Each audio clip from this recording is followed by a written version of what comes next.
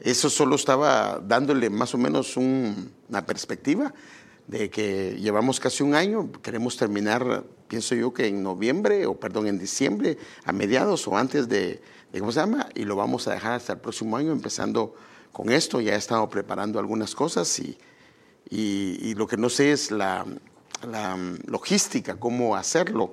Pero primero Dios, que el Señor nos dé su gracia como lo hizo con esto. Pero ayúdenme a orar para que podamos ver esto, que estaba pensando en esto y hoy te lo voy a explicar por qué. Padre, estamos agradecidos contigo por tu amor, tu bendición, tu gracia, tu favor, Señor. Estamos muy felices de estar acá y perdónanos, Señor, si no hemos abarcado todos los temas, pero creo que conforme tú nos has ido dando, lo hemos tratado de hacer. Queremos pedirte que nos ayudes, que nos guíes, que nos dirijas, que venga una unción, Señor, del cielo, Señor, en sabiduría, en inteligencia espiritual, en conocimiento, Señor, para poder exponer tu palabra, para poderla impartir. Y aquellos, Señor, que en su corazón tienen llamado, que tú puedas, Señor, capacitarlos o lo hayas capacitado durante todo este tiempo, y que esta genética que hay en esto, Señor, pueda venir a hacer algo sobrenatural en la vida de cada uno. En el nombre de Jesús lo pedimos y damos gracias, Señor. Como sabe, empecé este tema, funciones bíblicas de una ayuda ministerial, que solo vi el concepto, y hoy me gustaría empezar a ver sobre las funciones. Y se recuerda que me enfoqué más en Marcos como una ayuda ministerial. Ahora, una ayuda ministerial se parece a la función pastoral. De hecho, es como un pastor, o sea, prácticamente es como un pastor. Por eso es que tiene que tener cuidado, porque del pastor, sino que si no tiene cuidado, puede comenzar a hacer cosas que no le agradan al Señor. Entonces, la función de una ayuda ministerial se parece a la función del pastor, y por eso es que a veces, inclusive dentro de las indicaciones, uno no sabe si está hablando a una ayuda ministerial o le está hablando directamente a un ministro doma, porque recuérdense que esto lo vimos cuando vimos esto, que hay carismas que son para las ayudas ministeriales y hay domas que son para ministerios primarios, y ambos hay momentos que no se diferencia de qué está hablando hasta que vemos el contexto. Entonces, estas funciones vimos entonces que cuando las examinas a la luz de la Escritura, podemos ver, hermanos, que estas se pueden implementar en la edificación de lo que es el cuerpo de Cristo. Y vimos que, por ejemplo, cuando el Señor le da indicaciones a Pedro, acuérdese que él era, por decirlo así, el pastor, y todos los discípulos eran ayudas ministeriales, y él le da indicaciones de dos cosas en particular, que una ayuda ministerial hace esto.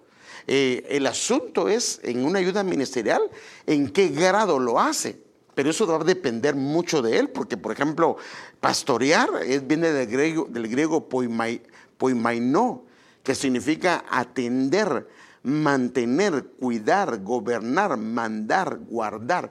Pero esto va a depender en la medida que el hermano o la hermana se meta en estas áreas. Porque, por ejemplo, si comienza a agarrar el diseño de Dios, lo que se le comienza a asignar es más tareas, donde de alguna manera comienza a atender. Por ejemplo, una persona que comienza a atender matrimonios ya llegó a un nivel diferente. Una persona que comienza a mantener un orden significa que agarró una capacidad de administrar, de cuidar, por ejemplo, no solo a los pequeños, porque en la iglesia no solo se cuidan a los pequeños, también se cuidan a los tecnón, también se cuidan a los adultos, también de gobernar, también de mandar, también de guardar. O sea que son diferentes formas de pastorear desde diferentes perspectivas.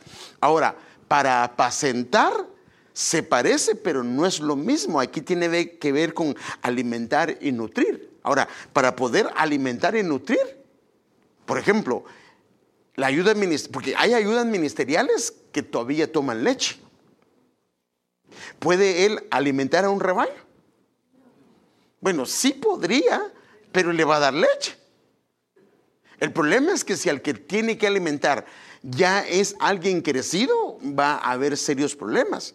Entonces el que va a alimentar, el que va a nutrir, tiene que ser tal vez no experto, pero tiene que manejarse en la palabra sólida, en la palabra madura, en la palabra de un nivel diferente, porque le toca que alimentar. Entonces tiene que saber qué darle, cómo alimentarlo. Entonces vemos pues que de alguna manera una ayuda ministerial trabaja en estas dos cosas. Por eso es que cuando el pastor le asigna, le da el cayado, le da vara también. Es que así es, le da vara y cayado. Y por eso es que él tiene la autoridad. Entonces esto es importante entenderlo, porque si lo entendemos, entonces esto va a depender de personas que se metan. Ahora, hay algunos que llegan a tener el nivel de anciano. Ahora, ¿qué es un anciano? Dentro del ministerio, por ejemplo, bueno, bíblicamente y también como lo usa el ministerio. Porque recuérdese que yo lo que he aprendido, hermanos, es que para qué nos vamos a inventar el agua azucarada cuando ya hay gente que tiene un recorrido y tiene una administración operando que está por mucho tiempo. Por ejemplo, la manera como operan en la mayoría de ministerios Ebenezer es que tiene el pastor y la pastora, tiene ancianos. Y los ancianos se encargan de ministerios. Por ejemplo, un anciano se encarga del ministerio de alabanza, del ministerio de media, y son ministerios afines. Otro ministerio se encarga de evangelismo, otro anciano se encarga. Entonces, todos esos ministerios se reportan con el anciano y el anciano se reporta con el ministro. Ahora, esto estamos hablando de ya cuando ya hay ministerios, la iglesia ha crecido, donde ya no se pueden atender todo esto porque hay muchas cosas que hacer. Entonces, ellos se encargan y algunos de estos ancianos inclusive trabajan a tiempo completo dentro de la iglesia. Entonces, estoy hablando que ahora ellos deberían ser más maduros que una ayuda ministerial, ¿o no? Pues tienen que ser más maduros, ¿sí o no? Tiene que ser más maduro, porque él no se puede estar peleando con otro anciano, no puede estarse peleando con una ayuda ministerial, porque se supone que él está para poder coordinar y armonizar que la iglesia corra y se mueva de una manera preciosa. Entonces, la Biblia dice que quien desea o anhela cuidar de los demás, buena obra desea. O sea que él definitivamente, para mí, miren, yo como lo veo, hermanos, y esto lo he podido observar porque por lo menos gracias al Señor tengo como 40 años siendo creyente. Entonces yo he observado, hermanos amados, que dentro de todos los creyentes, a algunos Dios los trae con una genética, y se recuerda que por eso, y tengo que seguir hablando de eso, pero bueno, de la genética de una ayuda ministerial. Por ejemplo, ¿por qué es que los que cuidan a los demás? Porque imagínense, uno ya tiene sus propios problemas y querer encargarse de atender a más gente, tiene que ser algo que venga del cielo para poner en el corazón de alguien, porque uno de por sí no quiere lidiar con los problemas de los demás, ¿o no? Eso no está en uno. Pero ¿por qué es que la gente se mete en eso? Es porque hay una genética. Entonces, cuando alguien quiere cuidar de los demás, hermano, es algo que Dios pone en el corazón. Y como lo dice Pablo, y yo quiero decirle que hoy, y fíjese qué tremendo, vamos a estar abriendo la mayoría de citas de la primera epístola de Timoteo y la segunda, porque hoy me quiero enfocar en las funciones. Entonces vamos a enfocarnos, porque lo que es estas epístolas y la de Tito se enfocan, y ya no me dio tiempo, la de Tito, se enfocan directamente sobre funciones de una ayuda ministerial, porque Timoteo trabajaba bajo la tutela de Pablo. Entonces dice, fiel es la palabra. Si alguno anhela cuidar de los demás, algunas versiones dice si alguno anhela obispado, pero la palabra aquí hebrea es, por eso la versión textual dice cuidar de los demás. Padre Santo, buena obra desea. Miremos otra versión. Aquí tenéis una declaración en la que podéis confiar. Fíjese qué tremendo, ¿eh? Y esto se puede ver en una persona. Entonces, por ejemplo, una ayuda ministerial que viene tarde y se va primero, pues no tiene para esto, a no ser, por supuesto, que tenga compromisos o que venga de su trabajo.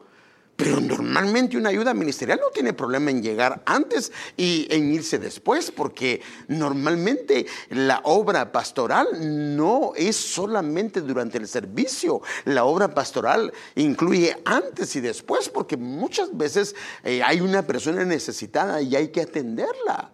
Y no nos damos cuenta sino hasta después que hay que atender algo. Y una persona, ahora fíjese que esto es algo tremendo, porque en esto, esa genética no solamente la recibe, en este caso, la ayuda ministerial, hablándole de esposo, sino también su esposa y de alguna manera también la familia. Porque imagínense hijos que ya estén cansados de estar en la iglesia y papá no sale de la iglesia. Sería un serio problema para papá y mamá, ¿o no? Sí sería un problema, porque los hijos están desesperados por irse. Pero algo pasa también en los hijos que encuentran una gracia, pero Dios, es que es Dios que la pone, para que ellos, aunque papá está ministrando, ellos están en casa están en iglesia sin ningún problema. Entonces aquí dice, cualquiera que aspire a ser dirigente en una congregación está buscando una obra que vale la pena. Porque acuérdense, tal vez en el ámbito terrenal no miramos, pero cuando estemos en su presencia sí vamos a ver la diferencia entre el que le sirve y el que no le sirve. Entonces, Dios por medio de Pablo da indicaciones para una ayuda ministerial, y por eso me quiero enfocar en 1 y 2 Timoteo, porque si usted ve la carta, al nomás leerla y pegarle una pequeña leída, usted se da cuenta que es puras indicaciones para una ayuda ministerial. Entonces, por medio de Pablo, Dios da indicaciones a una ayuda ministerial y cuáles son las funciones que él debe tener. Y para esto Dios dejó estas 2 epístolas más Tito, y podemos ver otras, pero especialmente esto, donde encontramos información abundante, inclusive de cómo él debe de nombrar ancianos, la gente que debe de escoger. Imagínense, ni siquiera me enfoqué en eso hoy, pero ahí dan detalles específicos de cuáles son las características de la gente que debe de que debe de poner en las diferentes áreas. Entonces, por ejemplo, cuál es el comportamiento de una persona dentro de la casa del Señor, cuáles son las funciones dentro de la casa del Señor, detalles específicos de alguien que es llamado, cuáles son las funciones de su trabajo. Y entonces déjenme empezar con usted viendo algunas cosas. Por ejemplo, 2 Timoteo 2:15, hablando, fíjese, pues, le está hablando directamente a él. Ahora mire cómo dice: procura con diligencia presentarte a Dios aprobado. O sea, aprobado significa algo que recibió el chequecito, dice está listo. Ahora, diligencia, se recuerda que hay una versión que la leímos en un momento, que la diligencia es un tesoro. La diligencia es un tesoro hermoso. Entonces, si alguien tiene diligencia de presentarse a Dios aprobado, y mire qué dice: como obrero que no tiene de a qué avergonzarse. En otras palabras, fíjese qué tremendo, hermano, y eso no lo vimos hoy, y no lo vamos a hacer, que la ayuda ministerial tiene que ser ejemplo adentro, pero también afuera. Porque, por ejemplo, me estaba contando algún hermano, por favor, sí es hermano de la iglesia, pero la persona no tiene nada que ver con la iglesia, o sea, está afuera, que él en su trabajo tiene un patrón, es un jefe, que el tipo va todos los domingos a la iglesia, pero trata a la gente de una manera tan mala, pero tan mala. Y el problema es que suelen ir a la iglesia. Entonces la pregunta que digo es: ¿y si es una ayuda ministerial? O sea que él, tal vez en la iglesia tiene un buen testimonio, pero en su trabajo el testimonio de él está por los suelos. Y la Biblia dice que debe de haber testimonio también en los de afuera. Entonces, como obrero que no tiene de qué avergonzarse, o sea, en otras palabras, que arregla las cosas, que ordena las cosas, que ordena su casa, porque es más, la Biblia dice que el que no sabe ordenar o gobernar su casa, hermanos, así lo dice la Biblia. ¿Cómo va a gobernar la iglesia del Señor? O sea, en otras palabras, es que lo que se vive en casa, si no está bien, va a tener serios problemas dentro de la iglesia, en el gobierno, porque por eso vimos que pastorear es también mandar, también gobernar. Y dice que maneja, ahora viene con la palabra, que maneja con precisión la palabra de verdad. No a su antojo, no a su favor, no a su conveniencia, sino como debe de manejar la palabra del Señor. Entonces, como hablamos, no podemos inventarnos el agua azucarada para... Eso sería trabajar independientemente, sino tenemos que seguir a los que nos han precedido o a los que de alguna manera podemos ver su camino. Entonces, fíjese, Timoteo no debe de seguir su propio camino. Él está bajo autoridad y se recuerda lo que hablábamos ayer con respecto a la administración de los 7 espíritus, en el caso de Besaleel, que significa bajo la sombra divina, bajo una cobertura. Entonces, Timoteo no debe de seguir su propio camino, o sea, su propia enseñanza, sino la idea es que él siga el camino de aquel que Dios se le reveló, o el camino del Señor Jesucristo, porque tanto los apóstoles como Pablo, acuérdense, ellos siguieron no su propio camino, sino el camino que el Señor marcó. En el caso de Pablo no estuvo con el Señor, pero Pablo es claro que a él el Señor le reveló el evangelio. Y cuando se dieron la diestra con los apóstoles de Jerusalén, era claro que él quería ver si no había corrido en vano, y entonces se dieron la diestra indicando estás en lo correcto. Entonces Timoteo no debe de seguir su propio camino, sino seguir el camino de los que lo han precedido. Entonces déjenme ver rápidamente unas 2 o 3 escrituras. Segunda Timoteo, por eso le dije que vamos a estar viendo más que todas las epístolas de Timoteo, y por ahí tengo algunas otras citas, pero la mayoría son de Timoteo. Pero tú debes permanecer fiel. Ahora fíjese pues, pero le dice y le da las indicaciones cómo, en base a qué.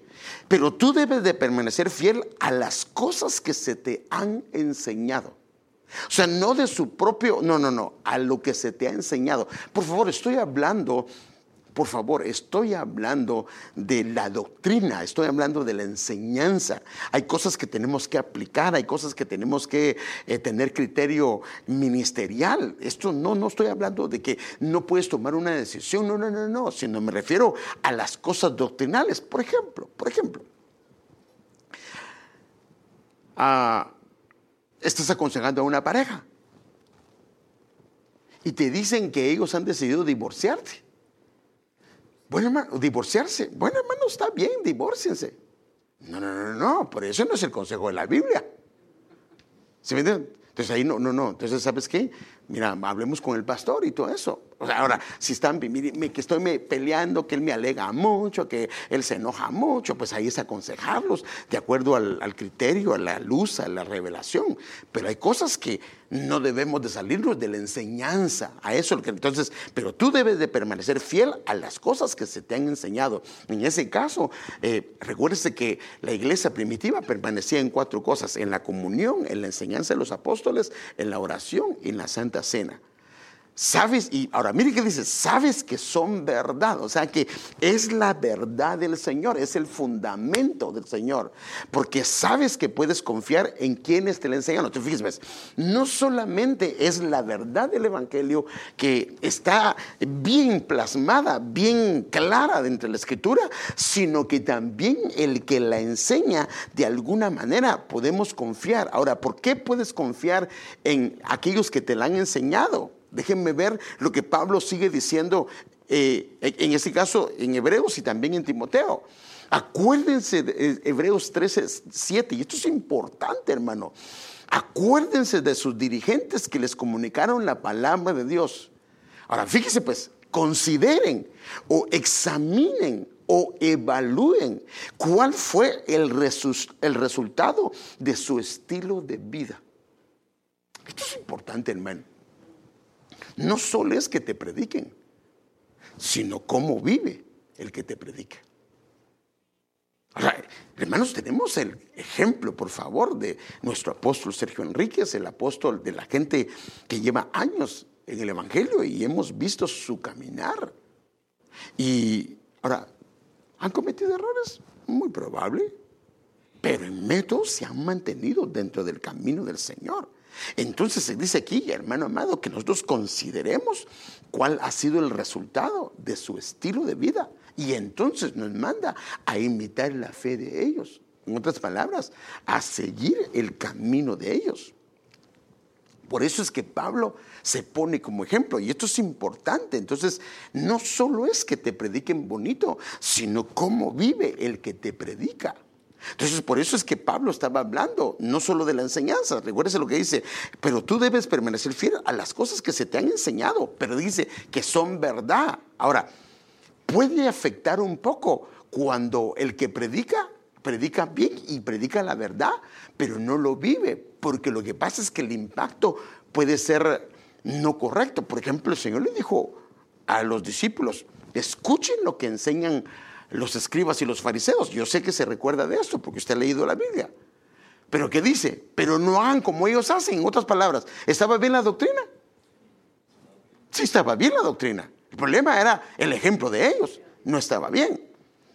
Entonces, mire cómo dice Pablo, según Timoteo 3:10, tú en cambio has seguido paso a paso, en otras palabras, has podido evaluar, fíjese, en detalle. Ahora, por supuesto, hermano, tenemos que entender algo. Ningún pastor, ninguna ayuda ministerial, ningún siervo del Señor, por muy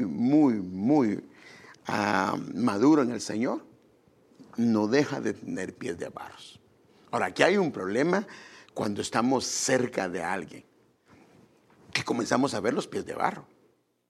Por eso es que la Biblia dice que no debe ser un neófito o uno que acaba de empezar, ponerlo en, no me estoy refiriendo a uno que se acaba de congregar, sino a uno que acaba de empezar su vida cristiana, ponerlo en una posición, porque puede caer en la condenación del diablo. ¿Por qué? Porque lo que pasa es que puede comenzar a esperar, por ejemplo, de un pastor, de una pastora, de una ayuda ministerial, lo que solo Dios es. Eso hablaba yo ayer con José. Por ejemplo, ¿falla el hombre o no falla el hombre? ¿Y por qué te desanimas o por qué me desanimo yo cuando veo que el hermano falló? Porque estaba esperando de él lo que solo Dios es. El único que no falla es Dios. Pero si yo ya no quiero seguir porque el hermano falló, la hermana falló, entonces estoy esperando de él lo que solo Dios es. Dios es el que nunca cambia. Dios es el único que cumple sus promesas al pie de la letra. El hombre puede fallar en eso. Entonces, sí puede entender, hermano. Entonces, ya uno que ha madurado sabe que el hermano me puede fallar. Pero entonces, claro, lo que pedimos al Señor es que no fallamos y no tropecemos y no seamos tropezadero para los demás. Pero mire lo que dice Pablo, hermano. Acuérdense que Pablo en algunas cartas dice, imítenme a mí, así como yo imito a Cristo. Perdónenme, hermanos, así lo dice Pablo. Ahora, mire, hablando de él, de un padre a un hijo, dice, tú en cambio has seguido paso a paso mis enseñanzas. Has podido escucharme. Has visto, mire, que dice, hermano, mi manera de vivir. O sea que su predicación iba acorde con su enseñanza. Mi propósito, el por qué hago las cosas, en este caso, de acuerdo al llamamiento, mi fe, mi paciencia, mi amor, mi constancia. Ay, hermano, eso de que él lo había seguido paso a paso, y esto para Timoteo era algo muy palpable. Entonces sí es importante evaluar, porque hermano, ¿cómo puede uno seguir a alguien si uno no confía en esa persona? Por eso es que es importante que en una ayuda ministerial hacia el pastor haya confianza. No, si no hay confianza, está mal. No, es que, no, tiene que haber confianza.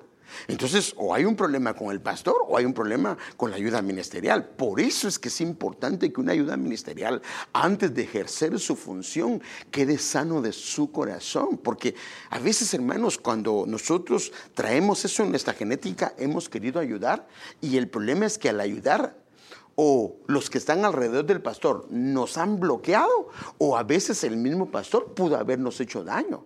Y venimos con ese daño, pero como está eso en nuestro interior de querer servir, nos volvemos a meter. Y como no ha sido arreglado eso, de alguna manera podemos volver a tastavear en el camino. No, tenemos que arreglar esto porque vamos a conocer, porque podríamos decir otra vez lo mismo. No. ¿Por qué no preguntamos? ¿Por qué no hablamos? Y yo sí creo, hermano, que uno tiene la autoridad y la capacidad de acercarse. Le digo todo eso porque yo lo he hecho con los pastores. Cuando yo era en alguna medida ayuda ministerial. Y le decía, pastor, yo veo esto y esto y esto y veo que no está bien. Y a él me daba su explicación. O él decía, tenés razón, no lo había visto. Y de alguna manera. Claro, si él no lo hace, se lo dejo a él, y no significaba que él deja de ser pastor para mí. No, sino simple y sencillamente yo le transmití lo que yo podía ver. Y le puedo dar algunos ejemplos, pero no quiero entrar en eso. Entonces, esta es la bendición de una ayuda ministerial. Puede estar cerca del ministro de Dios. Ahora, es una bendición, pero si no tiene sus ojos puestos en el Señor y espera del ministro lo que solo Dios puede hacer, entonces sí se puede ser un problema. O si el corazón viene herido, puede ser un problema. Por ejemplo, la gente que es ayuda ministerial conmigo, la mayoría de ellos, yo les cuento cosas que muchas veces el pueblo no sabe. O sea, personales, o cosas que están pasando en la iglesia, o cosas que están pasando en el pueblo. Ahora, ¿por qué lo hago? Para que me ayuden. Y para que sepan qué es lo que está sucediendo. No para que se desanimen y ahora vayan a tergiversar. No, eso no sería correcto. No, eso no sería correcto. Entonces déjenme verlo con usted. Por ejemplo, miren este caso del Éxodo 33:11. Eso es una genética de una ayuda ministerial. Y el Señor acostumbraba a hablar con Moisés cara a cara, como habla un hombre con su amigo. Cuando Moisés regresaba al campamento, su joven ayudante, Josué, hijo de Nun, no se apartaba de la tienda. Entonces, una de las características era que estaba todo el tiempo, estaba ahí. Una ayuda ministerial tiene que estar. Porque por eso les hablaba de la vestimenta, no hoy, porque esto es un día tranquilo, pero porque de repente vengo yo porque hermano tiene que estar preparado, y yo les recomiendo que esté preparado con su rema para ofrendas, con su rema para la predicación, porque un día de esos le hablo, le digo, hermano, quiero que comparta la palabra del Señor. Acuérdense que se lo estoy diciendo. Ahorita les he hablado con un mes de anticipación y algunos hasta con 20 días, pero acuérdense, vaya preparándose porque de repente me pone el Señor y le voy a decir, ministra las ofrendas. No, si me dice, hermano, no estoy preparado, pues entonces, ¿cómo? Si viene alguien a pedirle ayuda, perdóneme, pero ahorita no estoy preparado, no tengo ninguna palabra para usted. No, tiene que estar listo para poder darle. Entonces, yo le aconsejo algo. Vaya preparando sus temitas ahí y en su momento lo vamos a poner. Amén. Bueno, Timoteo puede comprobar lo que Pablo ha enseñado. Y esto es importante, hermano, y por eso es que Dios nos está hablando a través de eso. Me has oído enseñar verdades. Fíjense, pues. Ahora, ¿qué es lo que le he enseñado? Entonces, la idea es, oímos, pero estas verdades están en la palabra y están en la doctrina. No puede estar en contra de eso. Me has oído enseñar verdades que han sido confirmadas por muchos testigos confiables. Ahora enseña, ahora fíjate, ya los oí. Ahora, ¿qué debería hacer yo? Enseñar estas verdades a otras personas dignas de confianza, que están capacitadas para transmitir a otros. ¡Qué bendición! Fíjese, qué bendición es cuando una ayuda ministerial comienza a servir, pero a la vez comienza a capacitar a otros para que puedan ejercer su función. Pero si yo vengo y me pongo en algo y digo, no, aquí me asiento y aquí nadie me mueve, entonces nunca le va a enseñar a nadie, porque a veces en el trabajo eso es lo que pasa, ¿va? Nadie me quiere enseñar. ¿Por qué no me quiere enseñar? Porque no quiere que le quiten el puesto. Pero en la iglesia no debería ser así, porque entre más enseñas, hermano, eso es lo que hemos aprendido. Mire, entre más enseñas, más aprendes. Amén. Entonces la ayuda ministerial debe de saber comportarse, conducirse en la casa de Dios. Entonces vamos a ver ahorita las funciones, pero primero tengo que ver algunas cosas. Debe de saber comportarse y conducirse en la casa de Dios, y esto está bien claro en 1 Timoteo 3:15. Por eso recuérdese, le voy a estar hablando de Timoteo, para que si me tardo, sepas cómo te conviene conducirte en la casa de Dios. O sea que sí hay una manera de conducirse en la casa de Dios. ¿Sí o no, hermanos? Hermanos, miren, por favor, entiéndame con oídos circuncidados. Yo no digo que no bromee con la gente, yo no digo que no chistee con la gente, si yo lo hago. Pero hermano, uno tiene que saber con quién. Porque hay algunos que usted le da la mano. Y usted lo sabe, hermano. Y donde sabe que eso es así, ¿qué tiene que hacer? Guárdese. ¿Sí o no? Porque esa persona, como no respeta, hombre o mujer, no respeta, te va a hacer ver mal. Y entonces la gente va a decir, pero entonces como el hermano le están diciendo esas cosas o está bromeando de esa manera, y mire lo que le están diciendo, se va a ver mal. Y el testimonio sí es muy importante en una ayuda ministerial. Sí es importante el testimonio. Porque, hermano, ¿cómo vas a ministrar a un hogar? ¿Cómo vas a dirigir a un joven? ¿Cómo vas a ministrar a un matrimonio, a alguien, si no tienes un buen testimonio? La gente le va a ser difícil escucharte. ¿Sí o no? Mire, yo recomiendo algo. Mire, por favor, ayúdeme con eso. Yo ya lo he estado viendo. Y lo he estado hablando. Fíjese, yo le digo a usted, cuando viene una visita, por favor, ayúdeme y atienda las visitas. ¿Quiénes serían los primeros que deberían de acudir a esas personas? Las ayudas ministeriales, hermano. Porque hay hermano, pues que yo quiero hablar con el hermano. Pues hermano, si acaso las visitas no las tenemos todos los días. A los hermanos sí los tenemos todos los días. Claro, a no ser que el hermano dijo, está chillando ahí, hermano, ayúdeme. Pues ni modo, atiéndalo. Pero hermano, cuando vienen ayudas, visitas, nosotros deberíamos de acercarnos. Ayúdenme con eso. Acérquese y pregúntele. Y si, mire, porque nos ha pasado que ha venido gente y no le han tomado el número de teléfono. Usted lo toma. Y qué hermoso sería que usted pueda darle seguimiento y diga, hermano, qué bueno que estuvo con nosotros. Y si le gustó, no le gustaría congregarse. Si no tiene iglesia, hay gente que no tiene iglesia. Si tiene iglesia, ni le diga más que se congregue donde, si vino a visitar, está bien. A no ser que el Señor le haya hablado. Pero cuando le decimos que viene una visita, hermano, nosotros seríamos los primeros. Porque esta es una función, cuidar, guardar, proteger, alimentar, atender. Porque sabe que cuando alguien viene, qué hermoso es cuando la gente se le acerca. Pero nosotros en nuestro mundo, no, atendamos. Ay, hermano pastor, pero es que estoy atendiendo la media. No, pues no dejes la media. Pero si o estoy atendiendo la comida o estoy atendiendo el sonido, no. Me refiero, si no estás ejerciendo tu función, ve y atiende y acércate a los hermanos. Esta es una función pastoral que yo les he pedido favor.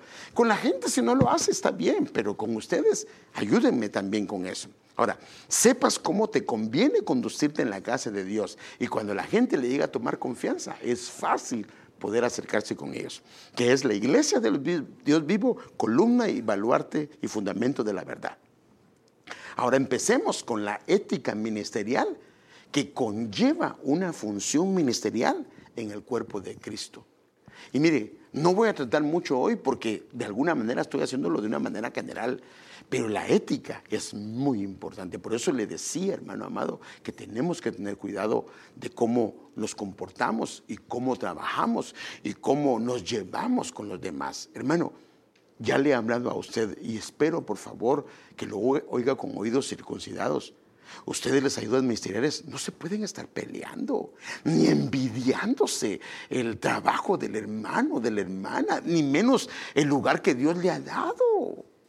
Al contrario, lo que tenemos que hacer es, hermano, sí debemos de acercarnos. Si vemos algo en ese departamento, acerquémonos con respeto y digámosle, hermano, mira, estaba viendo esto y yo oí esto, o vi esto, o estaba pensando en eso, no sé si tú quieres tomarlo en cuenta, y se lo da. Si el hermano lo hace y no lo hace, pues él sabrá. Pero que no lo haga porque como no vino de mí no lo voy a hacer. Pero si eso beneficia a la iglesia. Amén, hermano. No, si beneficia, ser la sencillez y la madurez, tiene razón. Se me ocurrió a mí, no se le ocurrió a ninguno de los que trabajan conmigo, pero es muy buena tu observación. Le voy a poner un ejemplo. Mire, y esto es humildad, y es que esto debería de ser. Ahora, venía Moisés y venía su suegro Jetro. La Biblia dice que Moisés hablaba cara a cara con Dios. Perdóneme, hermano.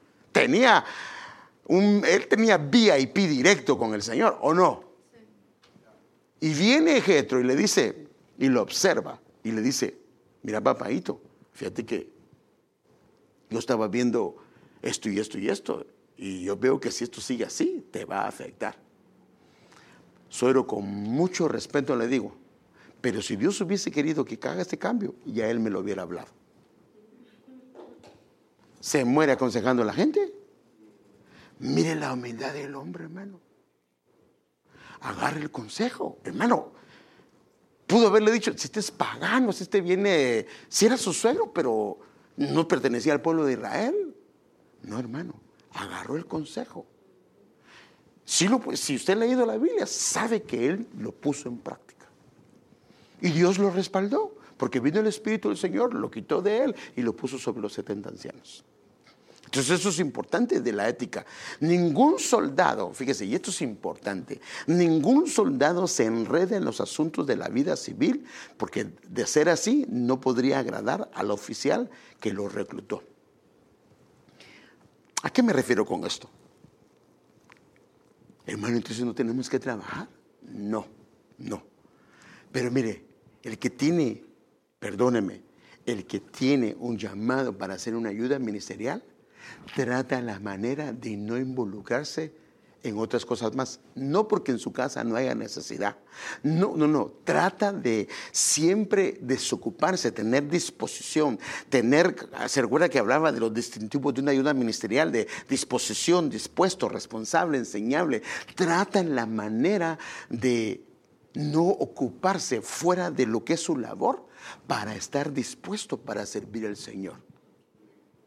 Pero una persona que tiene 2 trabajos, tiene 3 trabajos, perdóneme, aunque tenga muy buen talento y muy buena capacidad, no va a poder servir. Por eso ningún soldado se enreda en los asuntos de la vida. O sea, no se enreda en algo más que no sea lo de alimentar a su casa. No estoy diciendo con eso que descuidemos nuestra familia, pero trata la manera de, y porque confiamos en, mire, hermano, yo comienzo a servirle al Señor y el Señor se encarga de mi trabajo y el Señor ahí en ese trabajo me va a prosperar. Amén. Dice, ningún soldado se enreda en los asuntos de la vida civil. Trata de guardarse, trayendo la provisión a su familia, pero para poder servirle y tener la disposición de servirle al Señor. Porque no podría agradar al oficial que lo reclutó. Porque entonces, si no tiene disposición, entonces no va a poder ejercer su función. Otro, de ética. Asimismo, ningún atleta puede obtener el premio. Ahora, mire qué dice, a menos que sigan las reglas, dice la NTV. Otra versión dice, si no lucha legítimamente o según las normas. Por ejemplo, haga de cuenta que me viene a contar algo y me exagera lo que me está contando. Eso no está bien. O no quiere hacer algo y miente sobre algo. Eso tampoco está bien.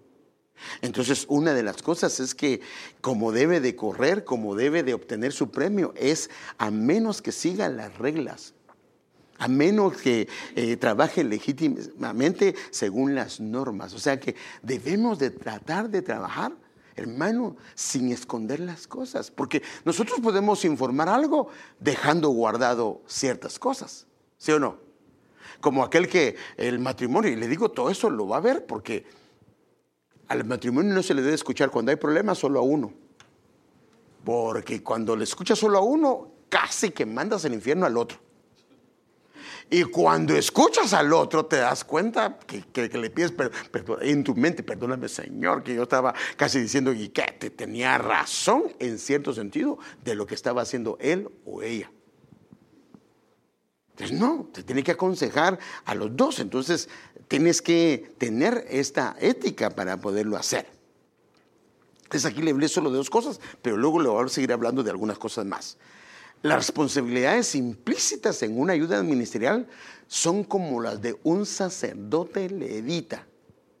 Acuérdese, el sacerdote levita, mire, estaba el israelita, podía entrar hasta donde estaba el altar, pero no podía pasar del altar. El levita podía llegar hasta el altar y a la fuente de agua y a todo alrededor en el atrio. El sacerdote levita, él podía entrar al altar, a la fuente, y podía entrar al lugar santo una vez en su vida.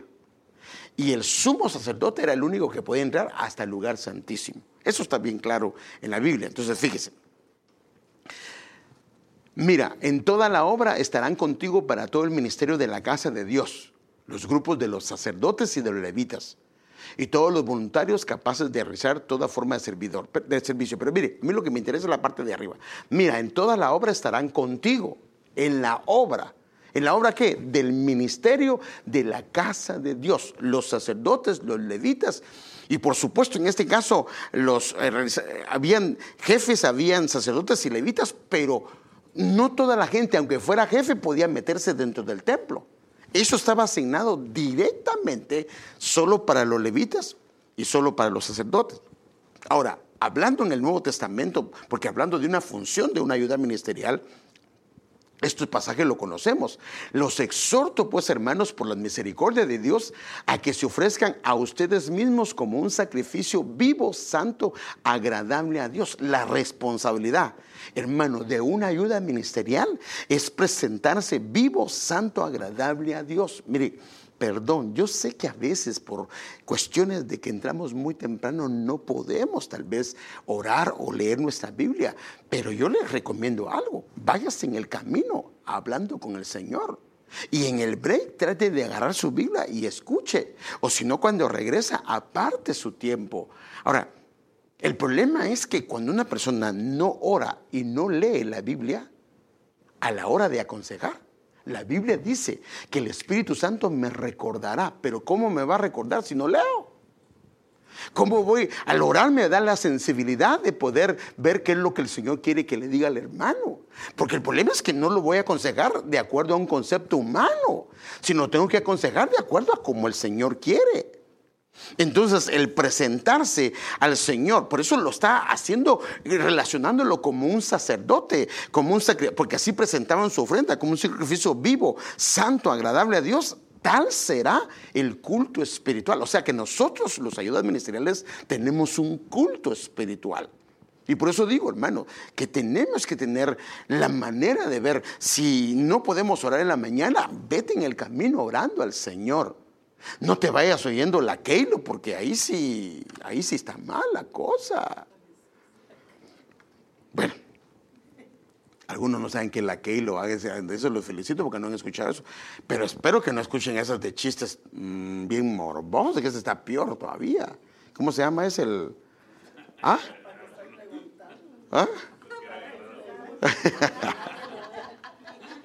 Si no lo agarré en uno, lo agarro en el otro. Es que había creo que era de México, pero bueno. Ahora fíjese, la lectura de la palabra de Dios es una responsabilidad en una ayuda ministerial. Porque fíjese, pues, usted es el que está cerca de mí,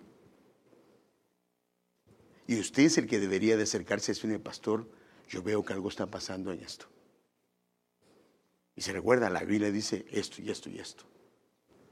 Entonces, el que comienza, mire, se recuerda lo que dice Hebreos, que el que come el alimento sólido tiene sus sentidos ejercitados. ¿Me pueden leer ese versículo? Está, creo que es no sé si es Hebreos 5:1 o es Hebreos 4 al último versículo.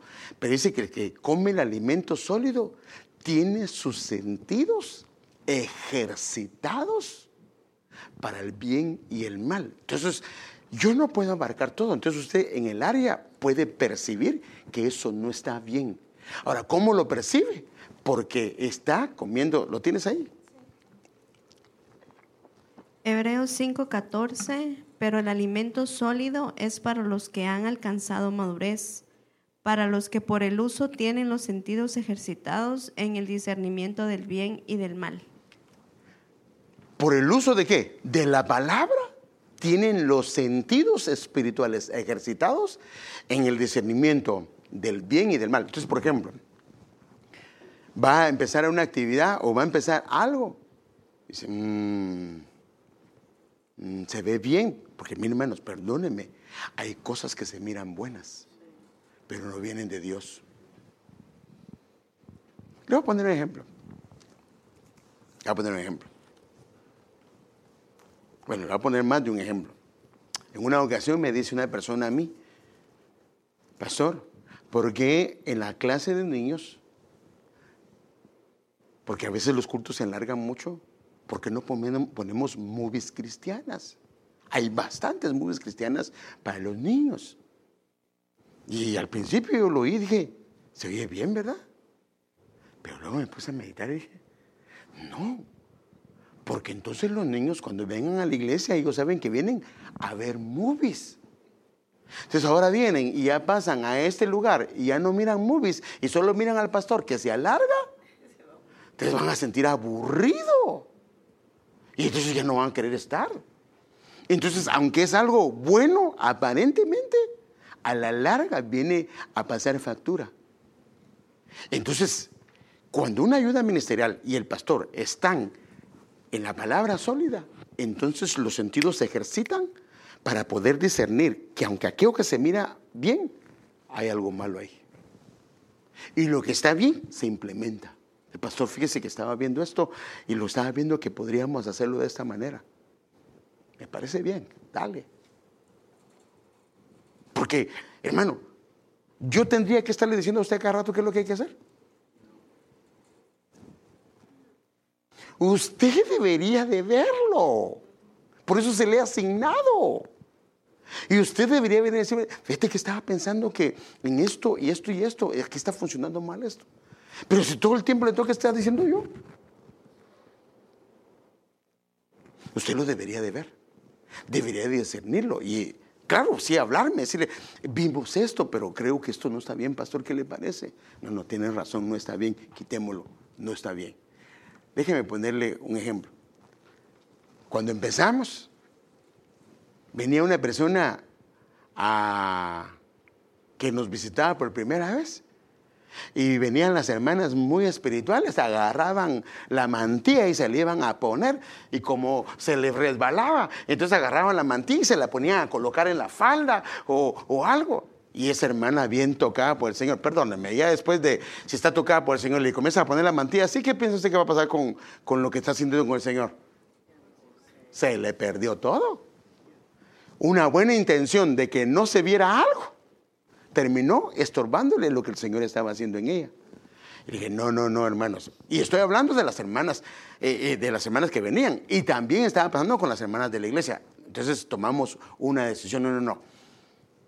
El que quiera ponerse, ahí están las mantillas. Bueno, no están, pero ahí están. O las ponen en cada servicio y que la hermana venga y se la coloque solita, para que nadie la esté tocando. Entonces, a lo que me refiero yo es que de cada departamento debería de venir indicaciones de decirme, pastor, fíjese que hemos estado viendo esto y sería bueno hacer esto. Porque es el área, ¿sí o no? Es tu área, ¿o no? Hermano. No lo estoy comprometiendo, pero es que es así. Usted es que usted está cerca de lo que está trabajando. Yo solo veo de lejos porque yo no puedo estar metido ahí. Pero entonces usted que está cerca puede. Por eso es que aquí la idea es, no, aquí hay mal olor en esto. Esto no está bien lo que estamos haciendo. ¿Sí o no? Y a darme la indicación y darme, pastor, esto está pasando. No, mijo, tienes razón. No lo hagamos ahí, hagámoslo así. Entonces ahora yo no le voy a consultar nada. Yo no le estoy diciendo eso, por favor. Lo que le estoy diciendo yo es que ayúdeme. Podemos implementar tantas cosas bonitas. Hermano, si la mayoría de las cosas que usted me ha traído son muy pocas veces las que yo le digo que no. A no ser que yo vea que algo podría pasar, que yo veo, esto no está bien. Mientras voy, entonces, ya me pasé de salir el tema. Mientras voy, dedícate a la lectura. Hay que dedicarse a la lectura. Ahora, ¿por qué hay que dedicarse a la lectura? Porque ¿qué dice Salmo 1:1? Que el que medita su palabra será como árbol plantado junto a aguas de reposo, que su hoja no cae y todo lo que hace prosperará. En otras palabras, su hoja siempre está verde, está reverdecido, porque lo peor que le puede pasar a uno como ayuda ministerial es comenzar a ejercer su ministerio con vejez espiritual. Hermano, cuando uno ya está cansado y uno no se rejuvenece, perdóneme, ahí va a haber serio problema en mi ministerio. Entonces, dedícate a la lectura, dedícate a la exhortación. La exhortación es consejo, dedícate a la enseñanza. Por eso le digo, hermano, una persona, a usted como ayuda ministerial, prepárese, porque de repente le voy a decir yo, imagínese que yo no pueda venir. Le voy a decir, encárgate. Ay, pastor, pero ¿por qué no me dijo el año pasado? Lo dejo hasta para después que el Señor venga. No. Entonces veamos otros pasajes de esto. Toda la escritura es inspirada por Dios. Ahora fíjese, por eso es que es importante la lectura. Y es útil. Ahora, ¿útil para quién? Para la persona, para la enseñanza, para la refutación del error. Es lo que le estoy diciendo. O sea, lo que hace es que cuando algo no está bien, la enseñanza dice, esto no está bien. Para la corrección, ¿de quién? De mí. Para la instrucción en la injusticia, a fin de que el hombre de Dios, la ayuda ministerial, esté capacitado, completamente equipado para toda buena obra. Por eso es que la lectura es importantísimo. Y usted sabe que en esta iglesia, con la ayuda del Señor, yo les he aconsejado. Ahora, si el pueblo lo hace, yo no puedo hacer nada porque es un consejo. No se expone, no se impone, pero del lado de una ayuda ministerial sí debería. Y yo le aconsejo algo. Lea toda la Biblia. Pastor, pero ya no voy a ir a trabajar porque si le toca leer. No, hombre, no estoy diciendo que la lea de un solo, sino que propóngase leer toda la Biblia. Mire. No se ve bien que nosotros no tengamos un conocimiento general de la Biblia. Imagínense que una ayuda ministerial me diga, ¿hay Antiguo Testamento, pues, pastor? Ay, Padre Santo, de regreso a párvulos, va. No. Entonces, ¿pero cómo sabemos? Entonces comenzamos a leer toda la Biblia. Ay, pero es que no me gusta Levítico. Pero es que en Levítico están las ofrendas, cómo ofrendar. No lo veas desde la parte literal, sino véalo desde el lado espiritual. Entonces, a fin de que el hombre de Dios esté capacitado y completamente equipado para toda buena obra. Pero mire, el hermano Martín y la hermana Raquelita me regalaron una pechita, hermano. Y ya se la tengo ahí en mi mesa de noche y a veces me la estoy deleitando y también la veo en el Isburg, pero en el Isburg solo tiene la parte del Nuevo Testamento. Pero mire esta parte, hermano. Esta parte me encanta, hermano. Esta versión es una versión aramea. Toda escritura que ha sido ordenada por el Espíritu. La otra dice que ha sido inspirada por Dios y esta dice que ha sido ordenada por el Espíritu. Es provechosa para enseñanza, para amonestación, para corrección, para instrucción en la justicia, con el propósito que el hombre de Dios sea maduro. ¿Cómo madura? Con la palabra de Dios. E íntegro para toda buena obra. O sea que cuando hace una obra hay integridad. Se recuerda que traté un tema, 2 o 3 temas, la integridad en una ayuda ministerial. E íntegro en toda buena obra. Wow. Ahora, la limpieza. Entonces aquí viene una de sus responsabilidades. La limpieza externa e interna son como las de un sacerdote. Ahora, mírenme. Por eso es que nosotros, hermanos, mire, yo le doy un consejo. Yo lo hago casi que todos los días. Por ejemplo, yo en las mañanas Yo no sé usted, pero yo ni siquiera me recuerdo de qué soñé. Pero a veces hay sueños que no están bien. Y como no sé qué soñé, yo en las mañanas, yo le pido al Señor perdón por cualquier sueño incorrecto que haya tenido en mi mente. Y le pido perdón. Le pido perdón por el pecado de mi esposa, el mío, el de mis hijos, si de alguna manera lo hemos ofendido. Y lo que me hace pedir perdón por los pecados de omisión, de comisión, por un pecado de alguna injusticia, por un pecado de falta de fe, por pecado de pies apresurados. Trato de limpiar, porque hermano, la Biblia lo que dice es que si alguno ha pecado, abogado tenemos para con el Padre. Entonces lo que tengo que hacer es venir con Él y decirle, límpiame. Ahora, ¿qué es la idea? Que siempre estamos limpios. No hay nada que el enemigo pueda usar para venir. El asunto no es si Dios nos puede perdonar un pecado, porque no hay pecado que Él no nos pueda perdonar, sino que nuestro corazón siempre esté limpio. Ahora, si no está limpio, no es culpa de Dios, porque Él nos ha dicho que todo pecado Él nos lo puede perdonar. El problema es que no lo hacemos. Entonces, la limpieza interna y externa es una responsabilidad. Mire que dice 2 Timoteo 2, 20 al 21. Pero en una casa grande no solo hay vasos de honra, de oro y de plata. Y fíjese que con la idea del Señor hay un tema que hoy dio el apóstol saliendo de la tierra, que quiero tratarlo también con la idea. Padre, pero es que son tantos temas que hay, pero bueno, porque habla del oro y de la plata. Pero en una casa grande no solo hay vasos de oro y de plata, sino también de madera y de barro. Unos ciertamente para usos honrosos y otros para uso común. Ahora, ¿en qué está la diferencia de que un vaso llegue a ser honroso y común?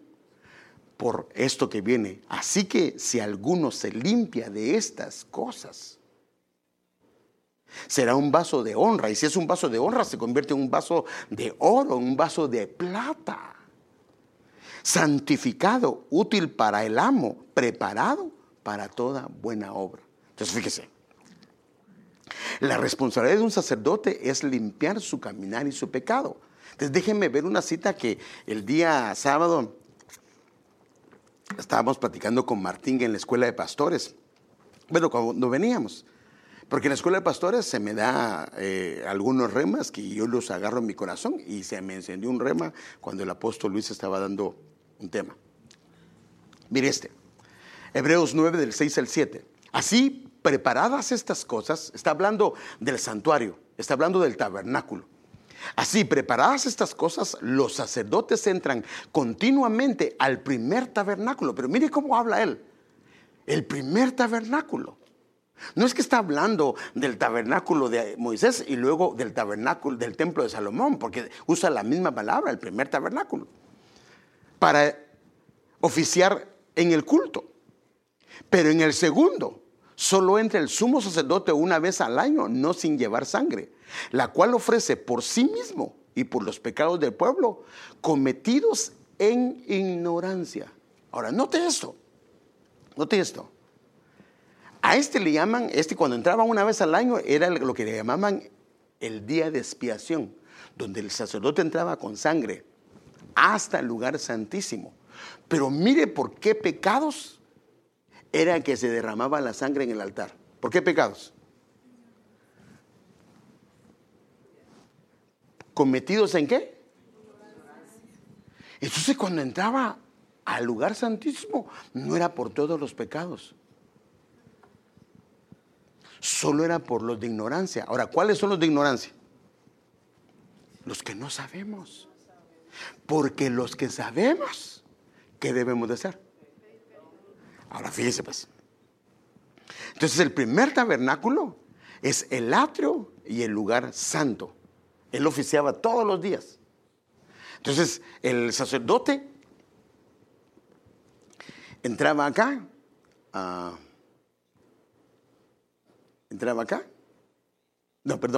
Antes de entrar ahí, entraba primero y se lavaba los pies y las manos antes de ejercer su función. Ahora fíjese pues, los pies habla del caminar y las manos de las obras. Se lavaban los pies y las manos. Por eso el Señor Jesús, ¿qué fue lo que le limpió a Pedro? Los pies, su caminar. Porque dijo, ya estás limpio, Solo tu caminar es el de diario, lo que cometimos diario. Imagínense cuando nosotros como ayudas ministeriales comenzamos a arreglar todos los días las cosas. No dejamos que el otro día, hermano, ¿dónde el enemigo va a tener una puerta de entrada? Si la Biblia dice, no dejes que el sol se ponga sobre vosotros y para que no deis lugar al diablo. Entonces, ¿dónde el enemigo puede entrar? ¿Sabe por qué entra? Porque las cosas que tenemos que arreglar llevan mucho tiempo sin arreglar. Te fijas, el sacerdote primero entraba a la fuente y lavaba sus pies. Ahora, todos los días hacía esto, sus pies y sus manos. Y luego presentaba el sacrificio de la mañana y el sacrificio de la tarde. Y otro entraba a encender las velas en la mañana o en la tarde, a apagarlas y a encenderlas en la tarde y a poner incienso. Entonces, donde estaba el candelabro, al incienso. Y estas las quitaban una vez a la semana, cada sábado. Y el sumo sacerdote entraba acá una vez. Entonces, ¿por qué entraba una sola vez? Esto para ponerlo en otro color. ¿Por qué entraba una sola vez? Por los pecados de ignorancia. ¿Por qué? Porque los otros eran la responsabilidad de él. Tu responsabilidad y mi responsabilidad es arreglarlo de diario. Los que no sabemos, esa sangre es aplicada. Pero los que sí sabemos, no. Entonces, ¿qué debemos de hacer? Arreglarlo. Ahora, yo sé que tengo problemas con ella. ¿Cuánto tiempo lo tendrían que arreglar? Ahora, de una que no es ayuda ministerial, ¿cuánto tiempo tal vez pasa? Años y nunca arreglan los problemas. Pero hermano, nosotros como ayudas ministeriales tenemos, se supone, madurez. ¿Qué deberíamos hacer para los problemas? Tengo un problema con Andrea, tengo un problema con José, tengo un problema con Andrea. Arreglarlo ya. Ahora, si yo no lo quiero arreglar y pasa mucho tiempo, ¿cómo se le llama eso? Bueno, puede ser orgullo o puede ser una raíz de amargura dentro del corazón. Entonces, mi responsabilidad como ayuda ministerial, como sacerdote, como levita, es todos los días arreglar lo que hay que arreglar y no dejarlo para el otro día. Porque mañana va a ser más difícil, pasado mañana va a ser más difícil. Ahora, si el pueblo no lo hace, no podemos hacer nada. Pero en una ayuda ministerial debería, porque hermano, mire, perdónenme, ¿qué si nos viene un endemoniado hoy? ¿A quién les va a pedir yo favor? A las ayudas ministeriales. Ay, no, pastor, perdóneme, pero es que ando con serios problemas con mi mujer. Y no hace que el chamuco ahí me saque todos los problemas que tengo. Porque a algunos les ha sacado sus trapitos al sol, hermano. Yo no sé si sabe eso, pero ha sacado trapitos al sol. ¿Qué si le digo al hermano José? ¿Qué si le digo a Josecito también? Vente, me vas a ayudar. Ay, pastor, pero es que... No, ven a ayudarme. Porque yo lo que espero es que me digan que sí, ¿va? No espero que me digan que no o no. Yo espero que ellos me digan que sí. Porque por eso es que tienen que arreglar eso todos los días. El asunto no es si pecamos o no, porque el Señor sabe que pecamos, pero que lo arreglemos. Y si tenemos deudas pendientes, ¿qué tenemos que hacer? Arreglémoslas. ¿Cómo es posible que nosotros, ayudas ministeriales, tenemos problemas con los hermanos y no los hemos arreglado? No puede ser. No puede ser. Porque entonces el problema es que se está abriendo una puerta. Y entonces al abrirse una puerta en ese ministerio, van a comenzar a haber problemas. No sé si me doy a entender, hermano. No. Entonces limpiemos. Entonces va por los pecados de ignorancia. ¿Y por qué? No por los demás. Porque por los demás el israelita era responsable de ir al altar y ofrecer su cordero por su pecado. ¿Y sabe qué? Ellos iban cuando pecaban. Y nosotros ahora está más fácil, perdóneme, fácil, porque Él pagó el precio.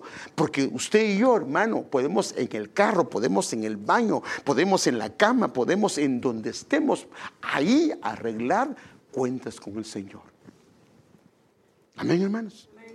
Entonces, por favor, no tenga deudas pendientes. No tenga deudas pendientes. Esa es tu responsabilidad. Padre, no sé ni cuánto tiempo. ¿Cuánto tiempo llevo? Padre Santo. Bueno, pero como usted es ayuda ministerial, ¿va?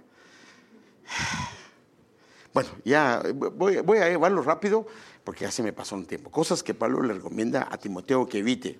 Ojo, mire, hay una ayuda ministerial. Acuérdense que estamos usando casi solo el libro de Timoteo. Evita las conversaciones inútiles y necias. Nosotros sabemos cuando hay una conversación que es inútil y es necia. ¿O no, hermano? Es que, ¿qué es eso, pastor? Entonces al cuartito lo vamos a llevar. No, yo creo que sí sabemos. Tal vez no el concepto en sí, pero inútiles es que no traen ningún provecho. Y necias son algo que se repite otra vez y sabemos que ya no debemos de seguir hablando de eso. Que solo llevan a una conducta cada vez más mundana. La versión textual dice, producirán más crecimiento de la impiedad. ¿En quién? En la persona que está en ese tipo de conversaciones. Este tipo de conversaciones se extienden como el cáncer, así como el caso de Himeneo y Fileto. Y el versículo 18 no lo puse todo, pero solo quiero darle la que dice que termina haciendo que alguien se desvíe de la verdad y comienzan a trastornar la fe de muchos. O sea que en vez de ser una ayuda ministerial que lleve al pueblo, comienza a afectar la vida de otros. Y se desvía de la fe. Entonces, ¿qué hay que evitar, hermanos? Conversaciones inútiles y necias. Bueno, estoy hablando de lo que dice ahí. Sigamos leyendo. Pero evitan las controversias necias e insensatas, sabiendo que engendran contiendas. Hermano, yo no tengo problema en sentarme con alguien cuando tiene dudas y preguntas, si tiene una buena actitud. Pero si alguien comienza a contender, yo ahí ni siquiera le explico, hermano. Perdóname, yo he aprendido eso. Porque no quiere aprender. No importa la enseñanza que le des, nunca la va a agarrar. Porque su interés no es aprender. Su interés es defender su punto de vista. Entonces, pero eviten las controversias. Ahora, si dice que las evitemos es porque se pueden dar o no se pueden dar, hermanos. Pero eviten las controversias necias e insensatas, sabiendo que engendran contiendas, porque un esclavo del Señor no debe ser contencioso, sino amable con todos, apto para enseñar, tolerante. Hay algunas cosas que no están bien, pero no son doctrinales. Tal vez más adelante, con la ayuda del Señor, le puedes enseñar. Sigamos leyendo. Corrigiendo con mansedumbre a los que se oponen, por si quizás Dios le conceda el arrepentimiento que conduce al conocimiento pleno de la verdad, y vuelvan en sí, escapen del lazo del diablo en la que están cautivos a voluntad de él. Y por último, hermano, ten cuidado de tu conducta. Mire, hermano, es que tú estás hablando de Timoteo, hermano, las recomendaciones a él.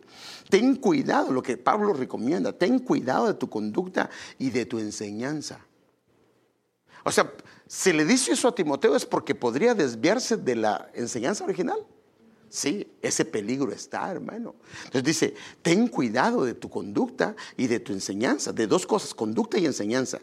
Persevera en todo ello, porque si así te salvarás a ti mismo y a los que te escuchen, porque no puede arrastrar a la gente que está con uno o que trabaja con uno. El esfuerzo en el ministerio de ayuda ministerial. Bueno, ya se me pasó el tiempo, pero ya no me da tiempo, hermano. Mira otras funciones de Pablo. Esto manda y enseña. No permitas que nadie menosprecie tu juventud. Sé ejemplo de los creyentes en palabra, conducta, amor, fe y pureza. Entre tanto que llego, ocúpate en la lectura. Esto ya lo habíamos visto.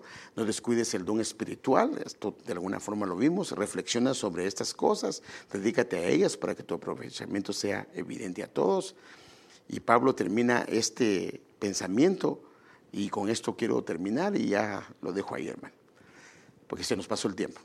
Fiel es la palabra. Si morimos con Él, la promesa es, también viviremos con Él. Si perseveramos, también reinaremos. O sea, dice, pues, no si permanecemos.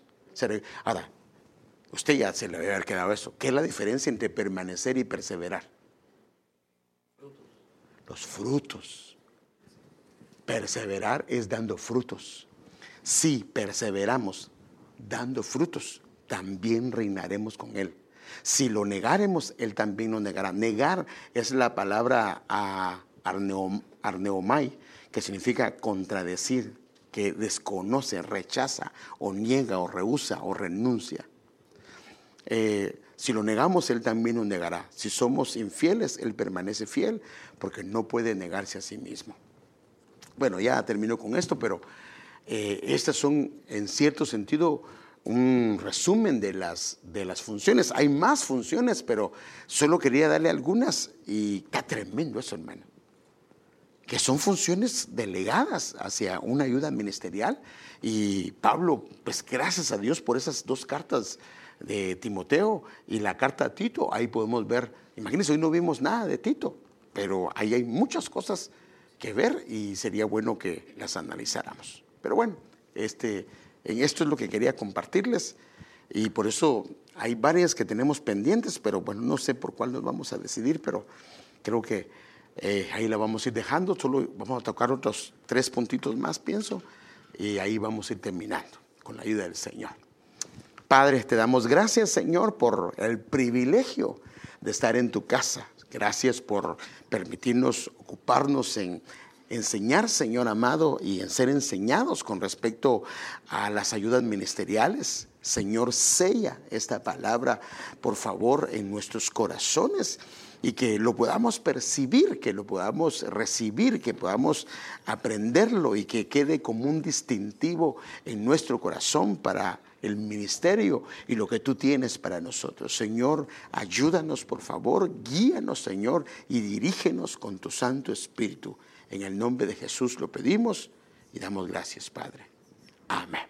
Que el Señor les bendiga, y ya pueden cortar. Ok, salúdense.